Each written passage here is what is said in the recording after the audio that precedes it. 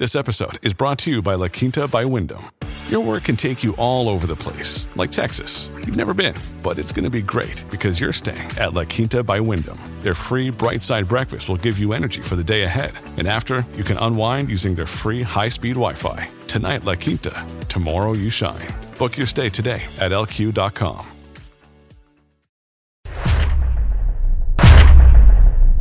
Well, folks, welcome to one more edition of Politics and Rana McMurdo Will is your host. Thank you so kindly for being a part of the show. I had a little bit of problems getting everything up because I was processing that last video that I wanted to do. I did about 5 videos, but we're only going to be able to do 3. The interview that I did with Tom Bauman and also the two particular stories that actually looks like I'm doing 3 videos, but we'll see. We'll see how many we get to. Anyhow, welcome aboard, folks. Great to see everybody here today. Let's go ahead and start saluting my peeps. Jin Van Astel, good afternoon, everybody. Welcome aboard, AVQ. Restream, I started it a little bit late, so if you put something in there, you may have to put it in again because, again, I was about 2 minutes late on getting the Restreamer up. Bridge MCP, hey, y'all. Paul Fleming, ATL checking in. You're on time, Paul. Welcome aboard. Let's see who else we got here. Bridge MCP, ¿cómo estás, mi mujer? Welcome aboard. Hello from Long Beach, May Wood, and thank you for that birthday wish, May. Thank you very much. Thank you so kindly for wishing me a happy birthday. Let's see, Julie Van Assel, welcome. Yvette Avery Herod, or Union Specialist, welcome aboard. Eric Hayes, hi all. We might need to figure out our chip problems. We got a serious chip problems, and a chip problem didn't start 4 months ago. A chip problem didn't start 6 months ago. A chip problem didn't start a year ago. A chip program didn't start 2 years ago. The chip problem is a problem with private sector wanting to keep all profits for a few. I love when these problems come up, how suddenly they want to blame, oh, the government created problems.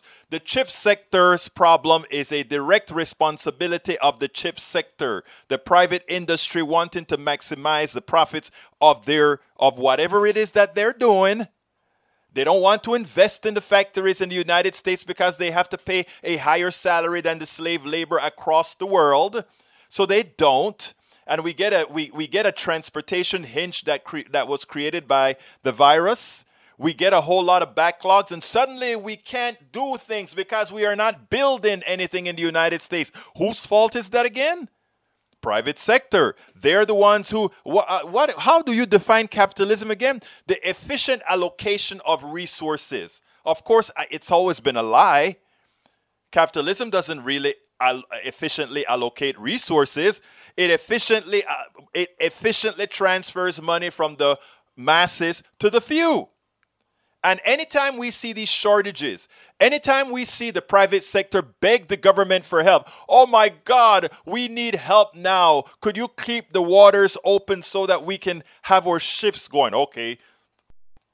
The government will build a big military so we can blow up anything that'll affect you. Oh my God, we are trying to exploit those people in South America and now they're trying to get us.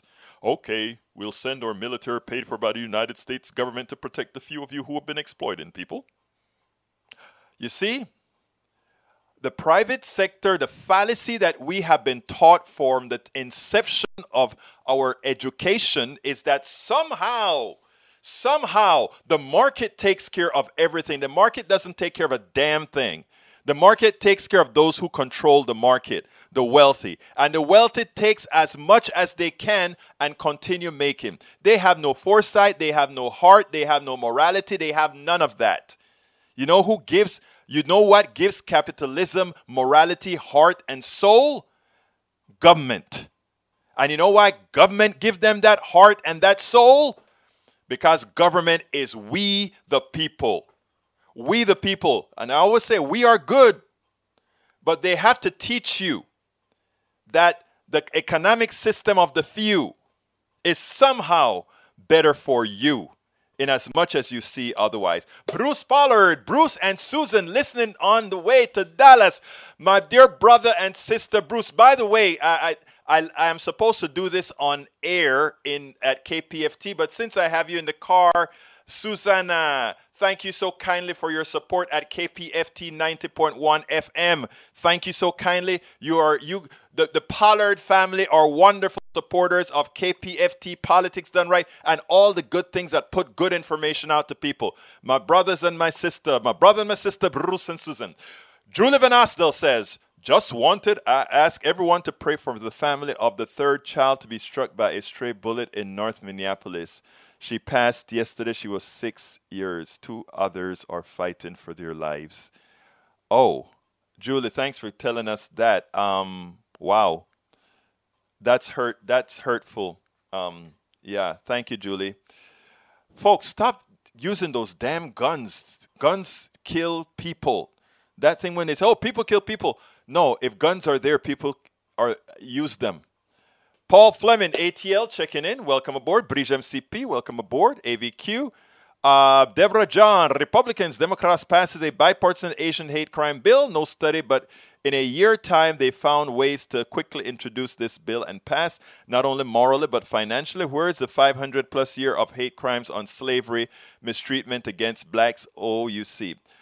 That's a long story that I want to go through with reparations and all of that. I don't want to take care of it today, Deborah, but we do need to be in alliance with our Asian brothers and sisters that are going through hell right now, just like many a times they have been on the side of all those others. I mean, look, it's a complicated world, and we have all these isms around, but you know, let's rejoice on that bill being passed. There's a lot of work need to be done on reparations, slavery, etc. Act. Hayes says actually it could be something the administration could help, and they help all they can help the manufacturing. Yeah, but I thought the private sector was supposed to do that.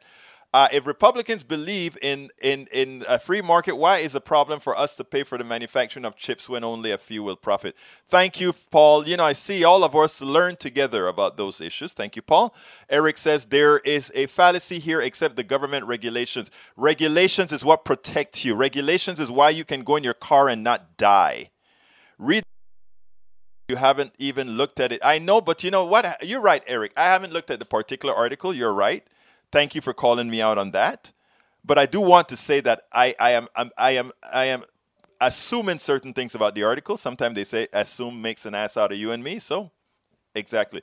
Avery, yes, we have to pray for those kids who were shot in Minneapolis. Maywood says, well, most of the problems with chip production in this country has more to do with supply chain, the raw materials, and other various. Yeah, we're having issues with, in fact, even with the material, what kind of materials do we call these? Rare earth materials. We actually, here in our deserts, we did have some lithium, etc., that we're digging up right now. But right now, China is doing a very smart move. China is investing all over South America, Africa, and anywhere, making good. I mean, we know why they're doing it, but they're doing it. And we, doing all kinds of crazy things, we don't invest in the future. We don't invest in the people that we're going to depend on in the new economy. Ed Naponen. Hi, great show and analysis as always. Thank you so kindly for your kind words, sir. Eric Hayes says prayers for the kids as well. Thank you, Eric, for that. All right, folks, I'm going to get into the show because this is a good interview that I want to do. You guys are going to love Tom Bowman talking about the environment, and then we'll move on to get busy with some other issues and other videos. I just want to get Tom Bowman's video out there because it was a wonderful interview. I enjoyed talking to Tom. He has a new book out, and I think folks are going to want to check him out. While I play the interview, I'll go look up the other information and put it into the blog as well because, like I said, I was really under time right here. But here is the interview, my peeps.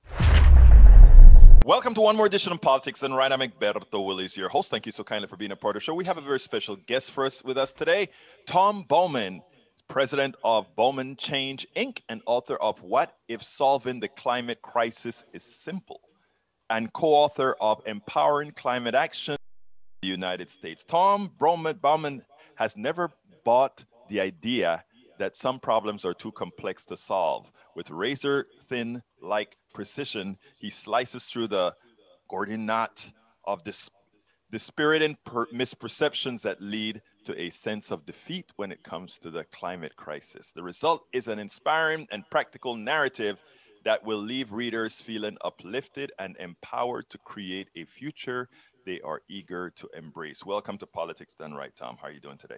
I'm doing great. Thanks for having me, Well, Umberto. look, first of all, let me ask you this. It's a stupid question, but it's the first one I've got to ask.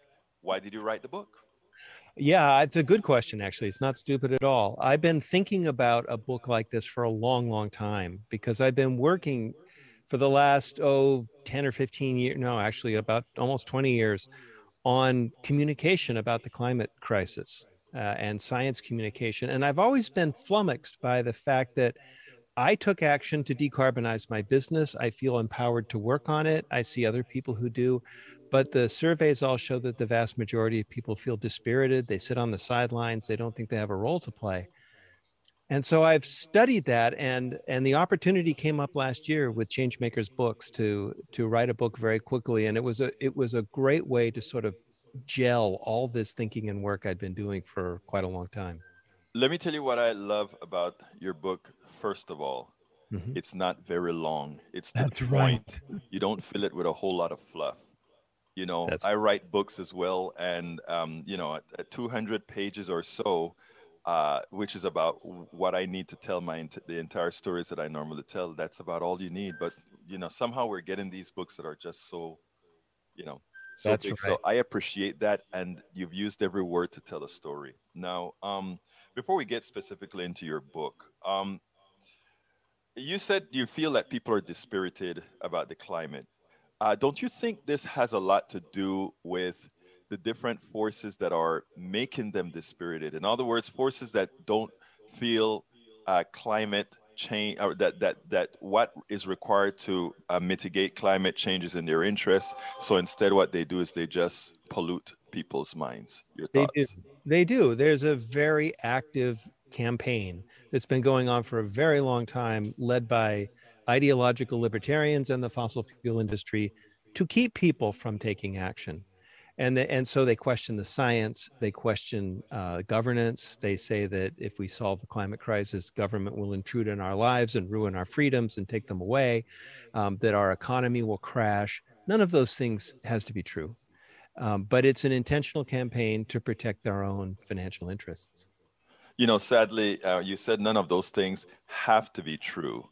They could be true, but it's also going to be true that if we do absolutely nothing, that what we know as America today, its coastlines, its the peace and the weather and all of that will be no more. So I mean, we don't have a choice but to change either way that we go. Correct? That's absolutely right. And we're feeling the effects today. I live in California where the wildfires have been they've been unreal. I've never seen anything like this in all the time I've lived and grew up in California. The air is choking every year, and whole communities are being burned to the ground. There's intense storms in the Midwest and floods that are 100-year floods happening every few years. So yes, exactly. We're already into it. And the question is, how far are we going to allow it to go? Yeah, it's amazing because a lot of people think we have to burn everything that we have in the ground, not realizing that in the primordial years when those things were being formed, we had different organisms on the planet that Mhm. had different requirements that could absorb that sort of energy. But guess what? They died out, and That's that's the remnants of their deaths.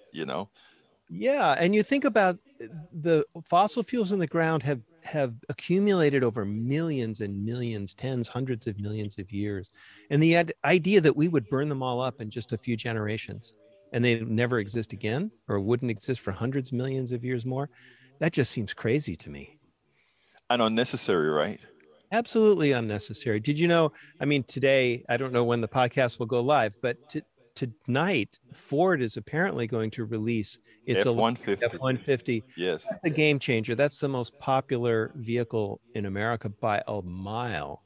And if that comes out electric and it's better than the gasoline powered car, look out, because that means there's going to be a lot of hunger for it. Well, Rachel Maddow did a great piece on it yesterday, and one of the most important parts that I think she did that gives a lot of credence to electric cars is the ability to control torque. And the Yeah. reason I'm saying that, I don't know if you're an engineer or not. I'm an engineer by training, and I understand those concepts. And it was amazing watching that truck pull several trains, Yes. right? It's like And something that a geared truck really wouldn't be wouldn't easily do. And I think when those kind of folk who like pickup trucks see that, they'll see that being environmentally friendly does not mean you have to compromise anything else. Your thoughts?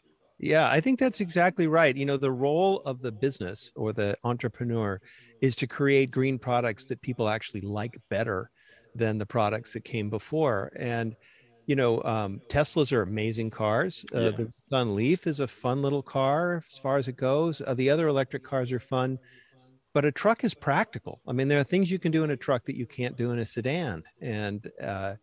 And so to see a pickup truck that's hugely popular go electric is going to, you know, depending on what they've come up with, has the potential to be a real change maker.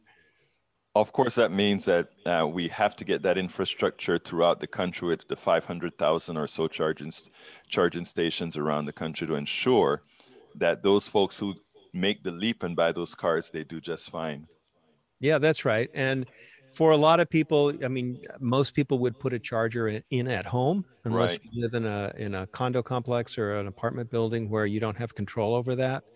But if you do have, you know, control and you can put a charger in at your home, you just charge it up at night and it's ready to go the next day. Right. And you've got to drive an awful long way before you need to recharge. Most people aren't driving 200 or 300 miles a day. You do it on long trips and you need the capacity to charge up a bit. But for daily driving, charging it overnight is easy. Right. And probably not all that expensive as well, given the economy of these new devices that are coming out. Yeah, that's right. They're cheap. Electricity costs a lot less than gasoline, and it doesn't spike. It doesn't go up and down and up and down, and you never have to stop at a gas station. And then, of course, with a lot of people that get that, they're probably going to have solar cells on their homes, etc., to sort of mitigate that. Okay. Are we too late from your book? Are we too late? Yeah. To solve the crisis? First of all, we're talking about the book titled "What If Solving the Climate Crisis is Simple?" And you know, I'm going to tell you, Tom, I've always thought that it was simple if we wanted to make it so. But I mean, the objections come to those who are vested in the old technologies and see that move to be a bit more expensive than they would like to make. So is it too late? Yeah, that's such a great question. And I think the answer resoundingly is no. We're on a trajectory, right? We've changed the climate some already. We can't go backward unless we invest super heavily in technologies to pull carbon out of the air. And that may become attractive in the future. You know, it's in development now as technology, but we can choose how far we let this advance. And we've been taught, most of us, about climate change by scientists, and scientists study complicated things, complex systems. The climate system is really complex. And so we've been taught to think that it's really complex, and we've been taught to think that the responses to it have to be really complex. But that's just an interpretation. That's just a way of looking at it. And if we set that aside for a minute, we discover that really all we have to do is stop burning fossil fuels and do it very quickly.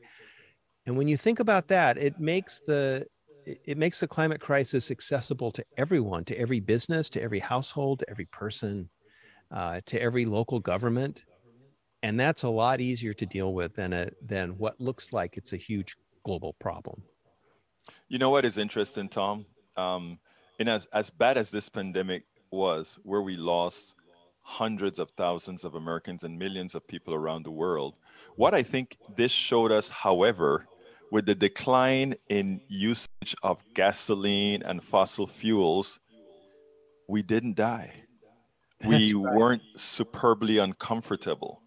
The economy was a lot less, but at the same time, we consumed a lot less. That's right. We all and still, most Americans got a bit fatter. Yes, they did. So the truth of the matter is, the pandemic, as bad as it was, and I'd love your thoughts on this, seem to prove that we could have massive reduction in use of fossil fuels, without having a devastating effect on our personal economies. Your thoughts? Yeah, I couldn't agree more. We've been taught to think that society can only change very, very slowly and very, very incrementally. But last March, a year ago, the world suddenly stayed home everywhere, worldwide. And it all happened in about 3 or 4 days. You know, when the World Health Organization said this is a pandemic, it's really dangerous, everybody stayed home. And what happened? The streets got quiet, the sky cleared up, the air got fresher over major cities. We were all living in fear, but if you took the time to notice, our world became a more pleasant place, and people were finding ways to connect. You know, there's this great video from Italy of you see these wine glasses attached to long sticks, and they're clinking.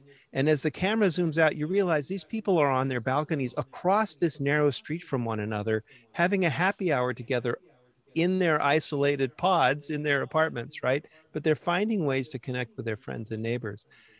And now we've discovered most people who worked at home don't want to have to commute and go back to a corporate office. They'd rather work at home, and they can be productive at home. This could change the world in big ways, and it happened in a heartbeat. You know, it's amazing because I told when this started to occur, I did a few of my programs, my shows, and I said, you know, this is going to change how we work forever. And amazingly, companies like WoWorks, they are sort of concerned because it doesn't fit their business model. And Right. they're now trying to shame people back from working at home to going back to the office. Notice I said working, I didn't say slobbing at home. Right, that's Said right. working at home, because it affects their bottom line. So there again, once again, we see where companies they're not looking at what's best for us all or for the environment, Right. just for their own personal bottom line. You know, I've been a business owner myself for about 30 years, small business, and you have financial obligations you have to meet. But if you own a business, your primary business, no matter what you do, is adaptation. You're changing, the markets are changing, the rules are changing, Yes. the economies are changing. You're always thinking, how do I remain viable in this new environment I'm in? Exactly. That's every day. So yes, there are ups and downs. You win some, you lose some in business, and that's not fun, you know, for anybody. We need to create a soft landing for people as best we can and create new opportunities. But that's happening all around us. New opportunities are emerging, and we shouldn't be afraid of that. And you know, the benefits of that again is we get a profit, and that's the whole rationale. We take the risk and we get a profit. Those of us who do these business things. Now, what do you mean by hang the climate crisis upside down? Yeah.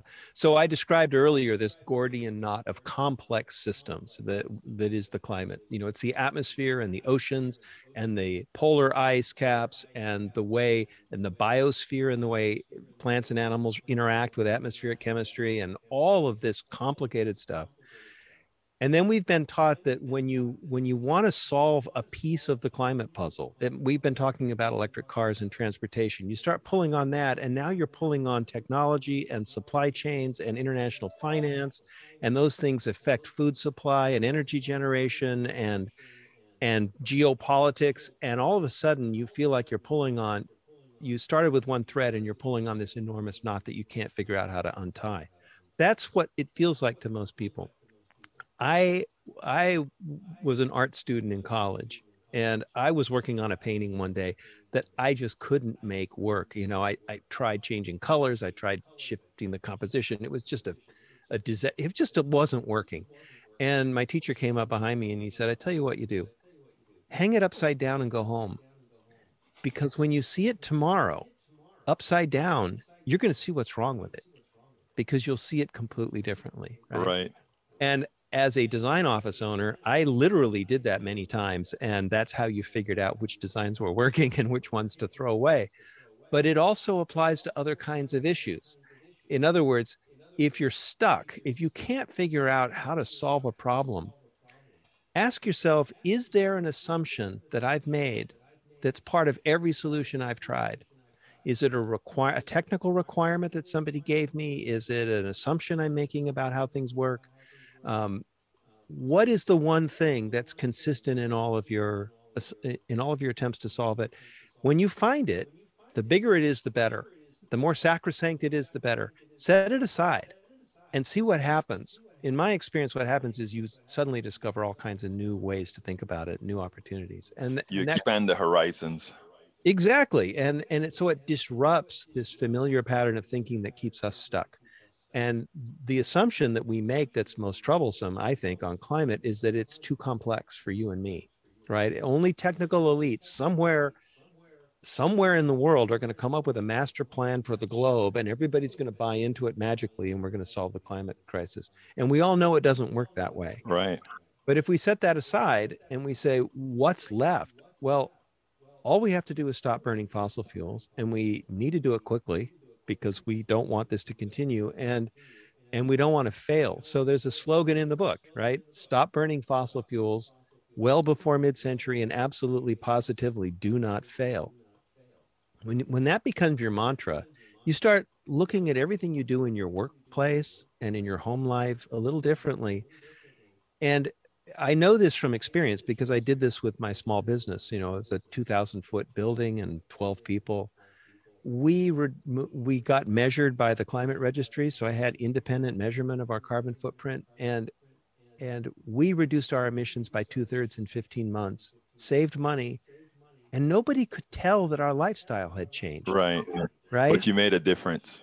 But it shows how much waste we take for granted in our normal way of thinking, and that when we disrupt it by hanging the picture upside down, we discover, oh, there are ways to solve this and make the world I'd really rather live in. We recently had a woman on here. I don't remember her name. She talked about waste, and it was amazing how much we waste and how easy it was to mitigate that waste. So, I mean, just doing little things that all of us could do, from Ziploc bags to other things, you know. And I'll tell you a little story that reveals how dumb we can all be, how stupid I was. Our business was to design exhibits for museums and trade shows, things like that. And we didn't build them. We had exhibit builders who were located about 60 miles from our office in Southern California. So people had to commute through Los Angeles traffic to get to work. And then you drive to the meeting when you had to have a meeting at the shop. And then you drive back 60 miles to the office, and then tired, frustrated, stressed. You still had your deadlines to meet. You'd stay late and you'd go home late. And we lived with this for years. We just thought it was the way business worked because that's what everybody did. Well, 2 of my employees moved all the way to Palm Springs and had to commute all the way to Long Beach. That's over 100 miles through rush hour traffic every single day. At least they carpooled. But we lived with this for a couple of years. And when we decided to decarbonize, it made me look at that situation differently and say, holy cow, that's a lot of pollution, right? And so we tried an experiment. You 2 guys who live in Palm Springs, you can only come to work once a week, and you work at home the rest of the time. And if anybody needs to meet with a shop, schedule it so it's the first thing in your day or the last thing in your day, so you do it on the way to work or on the way home. And it took about a month for people to adjust to a new style. And then I saw the spirits in the office get lighter. People were happier. They weren't so tired. They got to go home on time. They weren't so stressed, right? And this is what we had always wanted, but we'd never gone looking for the thing that was holding us up, right? We're all doing this with carbon every day and with waste every day. And all most of us have to do is turn the picture upside down so we start to see that stuff and say, holy cow, I can eliminate that waste. You know, Tom, we could go through all these things that I think enlighten quite a few people for hours. Unfortunately, we only have 30 minutes. So there's a couple of chapters I want to discuss with you. And this one the name, I think you were trying to be a little bit, what's the word that I want to say? You wanted to put a little sting here. You said, climate justice and a white male. Explain yourself. Yeah. Last year was the year that Americans everywhere just saw just how violent and unstable the lives of African Americans, people of color, are in the United States. We've always heard from climate scientists that low-income communities and people of color suffer the most and have the fewest resources, right? And we know that there is structural racism in our society. But we saw it with the murders of George Floyd and Breonna Taylor and others. It came home to everybody. And one of the things I heard people saying is, you white people need to start having your own conversations about race. And I'm a white male, right? I benefit from all the privileges of being white, well-educated, and male. And so I wanted to write a chapter that starts to confront that question. And it's I don't present the answers. I would say it's a little clunky, you know? I mean, how can we not be clunky when we stumble into this? Because in our own lives, as white males, however we're situated, we learn to accept cultural racism as we progress through school and into our careers. And we understand the reward system that we have to play by in order to be successful, and that is a very biased system. And so we find ourselves in this situation, and we don't want to be here, and we don't know how to get out of it. And I've been really, really fortunate in the last year to work on this Action for Climate Empowerment project with a diverse group of people in relationship with indigenous leaders, people of color from Puerto Rico and the United States, members of the historically Black colleges and universities, and to begin to have the experience of relationship that allows a person who's uncomfortable about racism and is a white person start to be in genuine relationships with people that can make a difference. And that's, I think, what a lot of people need to do. So I was trying to sort of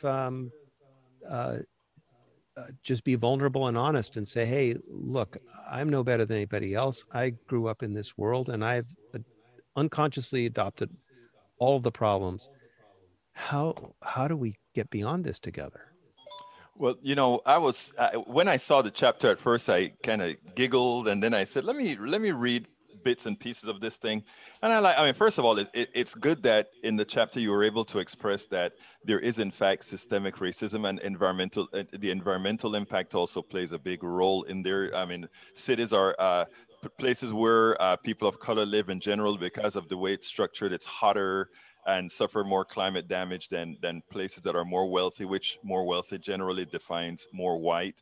And I was glad to see that you were able to stitch that into the book, because I think the overbearing statements of racism all of the times is better catered in a fashion that people can actually see with the lives. I think you did a great job of that. But my question to you is, how long have you realized first of all, there's a thought. Grogan, the podcast Grogan, I don't know if you know who he is or not.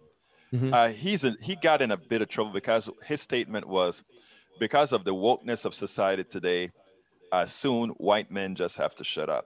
And I just read that this morning, and I hadn't planned on asking you this, but since you had that chapter, I said, what's your thought about that? Because I really like to know if that's how a lot of white men are feeling right now, that because everybody is now saying we want a piece of that action, if that's how white men are feeling. Well, first of all, thank you for the kind words, for writing that chapter. I'll tell you that some of my white friends have said, why is that chapter in there? Mm-hmm. Right. And this reveals our starting point. Right. And there's a degree to which people feel insecure with their own success or their own position. Right. We're always trying to ensure that our social position is sound. Mm-hmm. And for an awful lot of white people, I think our common thought is that if we give more power to people of color, we're going to lose power ourselves. Mm-hmm. And that feels scary. And when you finally dig into this and you finally are in relationship with people who don't look like you and come from different backgrounds from you, and you care for their welfare as much as you care for their own. They're your friends, they're your colleagues.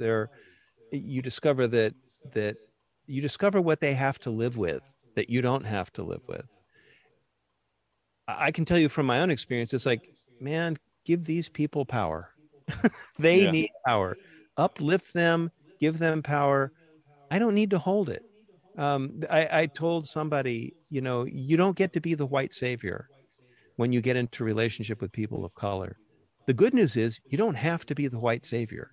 Right. You discover that this is a dialogue. Let me tell you something, Tom. Voices like yours are necessary, especially as a white man. Okay, and I hope that you're more out there, more in people's spaces to promote that kind of a messaging, because I think it is so important. The good thing about it is this: those who have lived through the lack of privilege are not trying to take away privilege from anybody.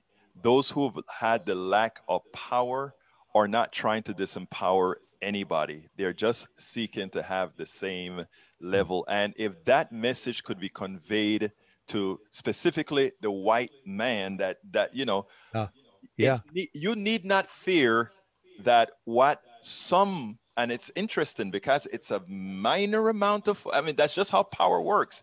It's not a race thing. And I get in trouble a lot for saying this, but if you really believe that race is a social construct, you have to understand what racism is then. And then you look at pigmentation and physical characteristics and all of that quite a bit differently. Yeah. And I'm at the stage in life where I only look at race as a social construct. So I have no fears about any of it.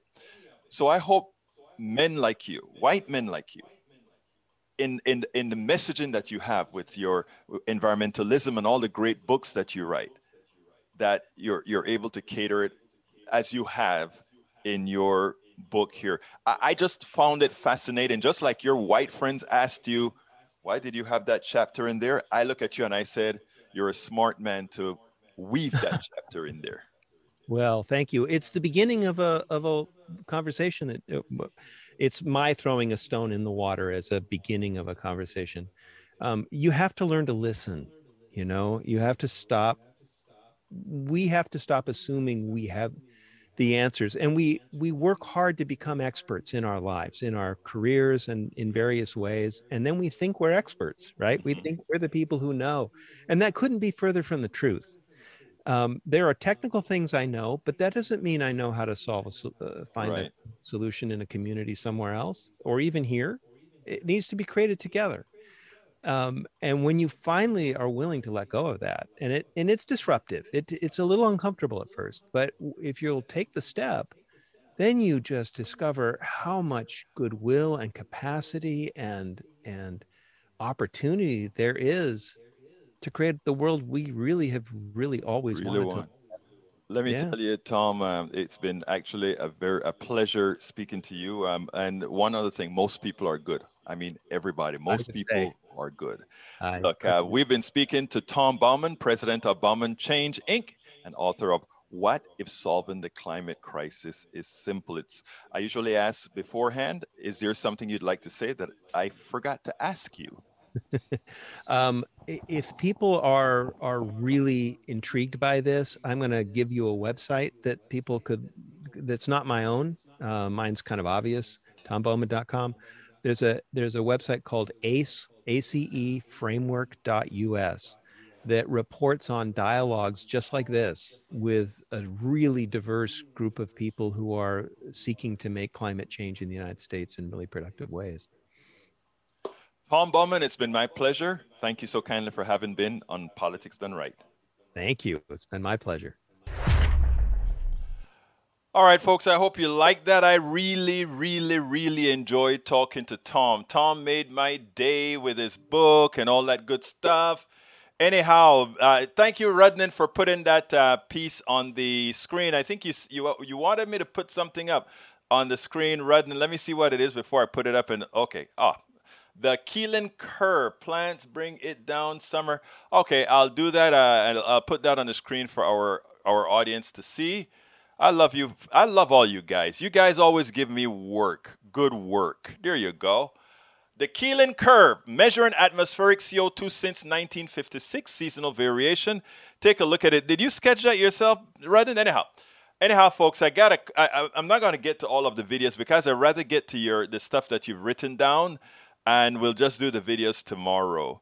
If you just must have the videos, I'll finish blogging all of the videos with your correspondent blogs tonight. So you can, if you want to get it beforehand, you can. Hey, you guys know you run the shit here. Oh, I can't say that. All right, let's see. Jessica Taylor, welcome aboard. Jessica says China is buying up Africa and creating unrealistic lines of credit to people, institutions. The future will tell who were good stewards of the seeds given. Yeah, China. I've been preaching this word for a long time, Jessica. China while we are there blowing stuff up all over the world, China is there making friends in Angola, making friends in Chad, making friends in Brazil, making friends in Argentina, and all these other places. And we're just making enemies, right? When we're under Trump, that is. And even Panama, my country, China has investments in the expansion of the Panama Canal, where all the super tankers can now pass through, right? They see things generations down. We see things under a capitalist structure for the next dollar for somebody real quickly without thinking about everybody else.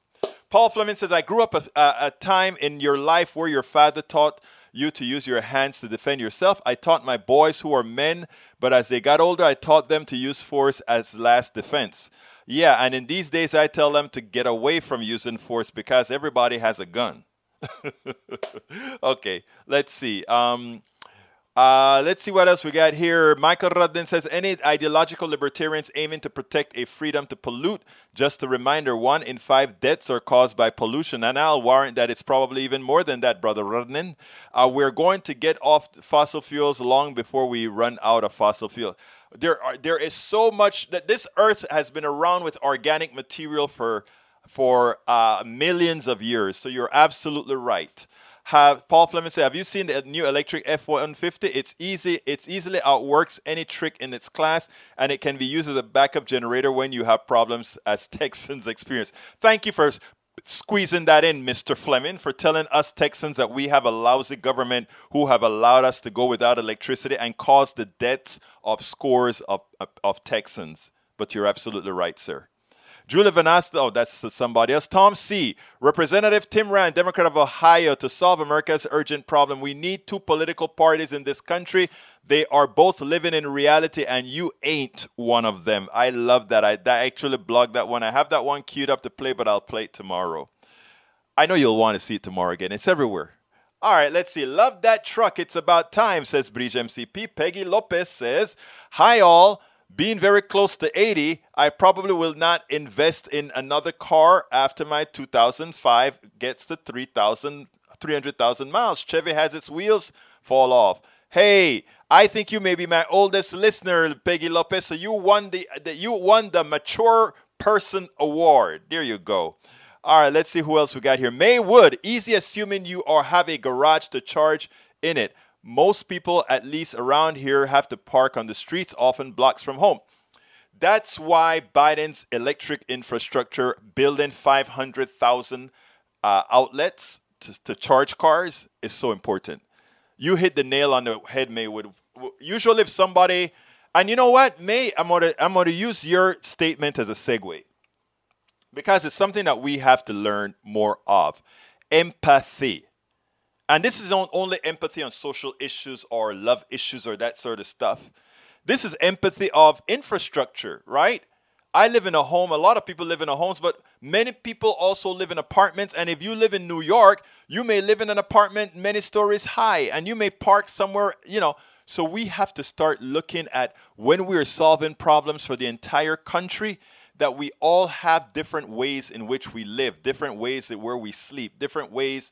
And we have to make sure that everyone is included in their aspect, in whatever aspect of life or how they live. Deborah John said, Egberto, let's be honest. If I have anything against Asian people, but for I have nothing against Asian people, but for decades, black people being terrorists, attacked, murdered by Asian people, black people proportionally affected by this deadly virus 10 times more than other races, businesses, financially, morally. Deborah, John, we're going to have a conversation offline sometime. There's a lot that's going on, but there's a whole lot of theories that are out there that I think we need to extricate from ourselves as, that we have to extricate. We'll talk about that offline.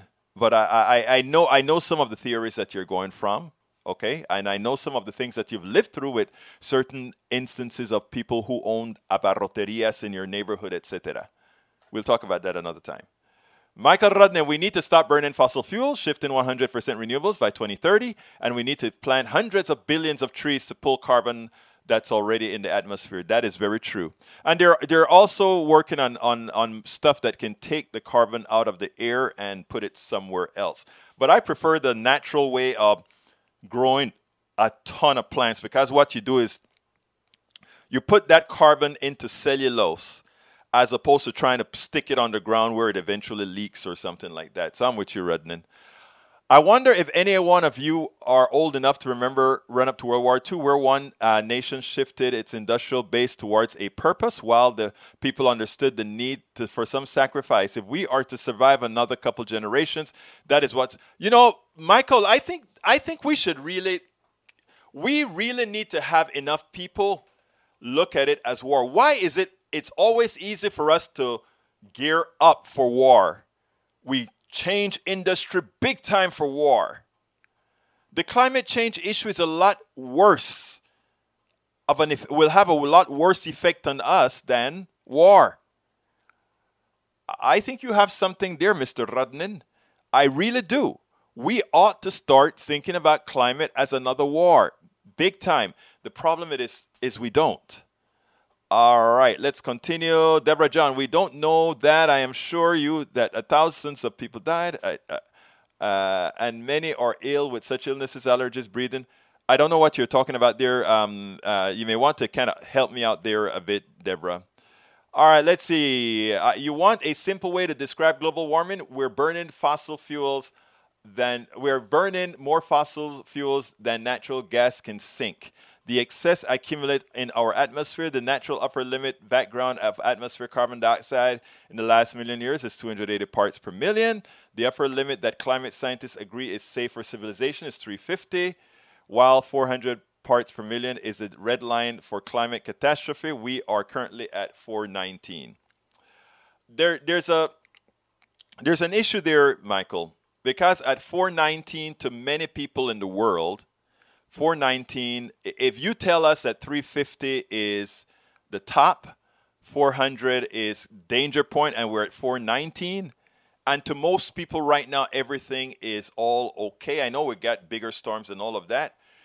That statement that you just made there, while true, means that we have some messaging to do. Because again, if you're saying we're over the max, and most people think things are fine, there is going to be a false loss of credibility, not justified, but false loss of credibility, if you understand what I'm saying there. All right, let's see what else we got here.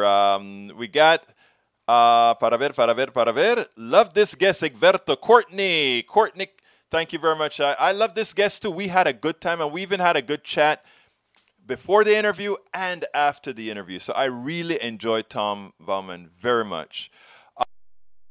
Let's see what else we got here. Great interview, Michael Rudnin says. We will meet the demand. Tom C. says, bonus feature.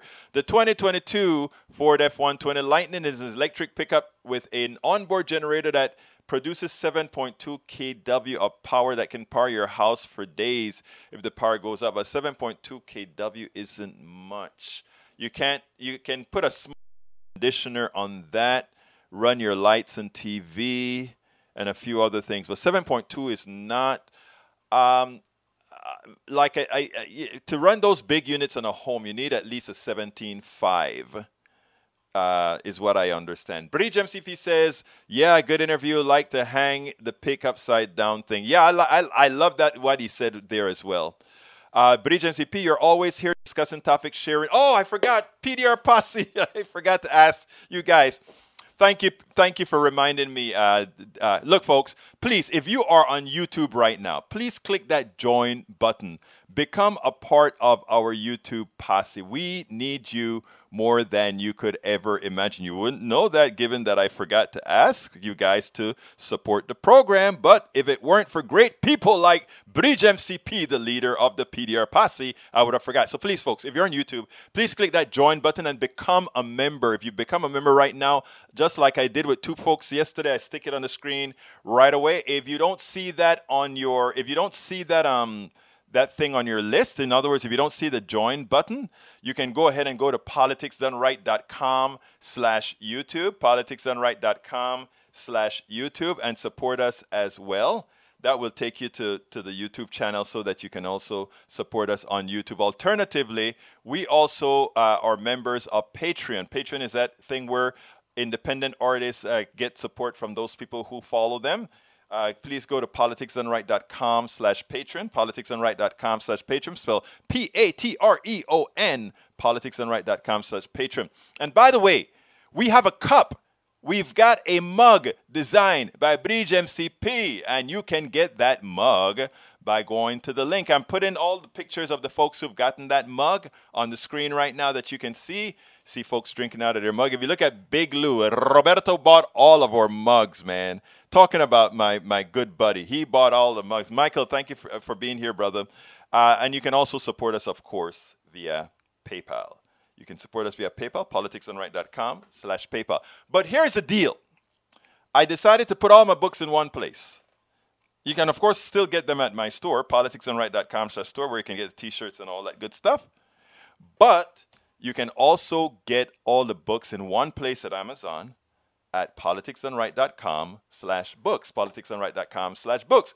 Brother Norman Reynolds is here. Brother Norman Reynolds is here. He says, to my conservative neighbors, how do you square the attitude for pray for the cops? Wristbands popular on the right with the violence that the cops have waged against POCs. Reference Ronald Green. I have a piece to show you guys. It was supposed to show you guys today as well. But again, I wanted to answer your questions first, so we'll show it tomorrow. But what I saw last night when I first saw the video, Norman, made me cry. All the guy said, it's not a reflex. You are in rural Louisiana and you have the trooper with the lights on and you're going to stop at a dark road? Hell no. So he ran. And he was hoping to stop maybe where there's light. Even if they're going to beat him up, at least they're going to beat him up where there's light. They not only beat the crap out of the guy, they didn't only shock the crap out of the guy, they just treated him like an animal. They had the handcuffs on. You'll see it. I'll show you guys tomorrow. But of course, you guys can see it on the internet as well. But we'll talk about it tomorrow, I guess is what I should say. Okay. Let's see what else we got here. Who else came in here? Paul Fleming says Green was before Floyd. I saw it last night. Yeah, and actually Green was worse than Floyd. It was worse than Floyd. And that is what's so hurtful. It was worse than Floyd. Okay, let's continue. Ledo had to come here. Ledo says, funny, you should ask. Yes, math is racist. Haven't you heard? I thought you were a good, ill little Marxist. Well, it must take a lot of energy to do what you do, Mr. Rednan. It must take a lot of energy. All right, Paul Fleming says, he was replying to Daniel Ledo. So Daniel Ledo, I must have missed some of what he had to say. But I'm going down the list. The man will always force change because of the money it will generate. Yes. This is a natural world war. Yes. Carbon, from the duck that quacks, says carbon capture is worthless right now. Greta investigated it this Monday past. They are fantasy land with carbon capture. Okay. Let's see what else. Michael Renner says, Egberto, we declare war on any problem we need to solve. We're currently already fighting a war on climate, but we're on the wrong side of it. Yes. Daniel Ledosa, is there if there's one thing the past year has taught me, is that science is now subjective. Huh. Yeah, I know that. No, Republicans think science is subjective. Progressives know it's not. But hey, what can I say? The duck that quacks as the plants, she captures 1% of their 40 tons per year, and they have nothing to do with it right now. So they dump it right back into the stacks. Sad. All right, 400 tons. Yeah, okay, going back down. All right, I think we are currently at the end of the program. I want to thank all of you for being here with me. I could not do this without you. Bye, Bridge.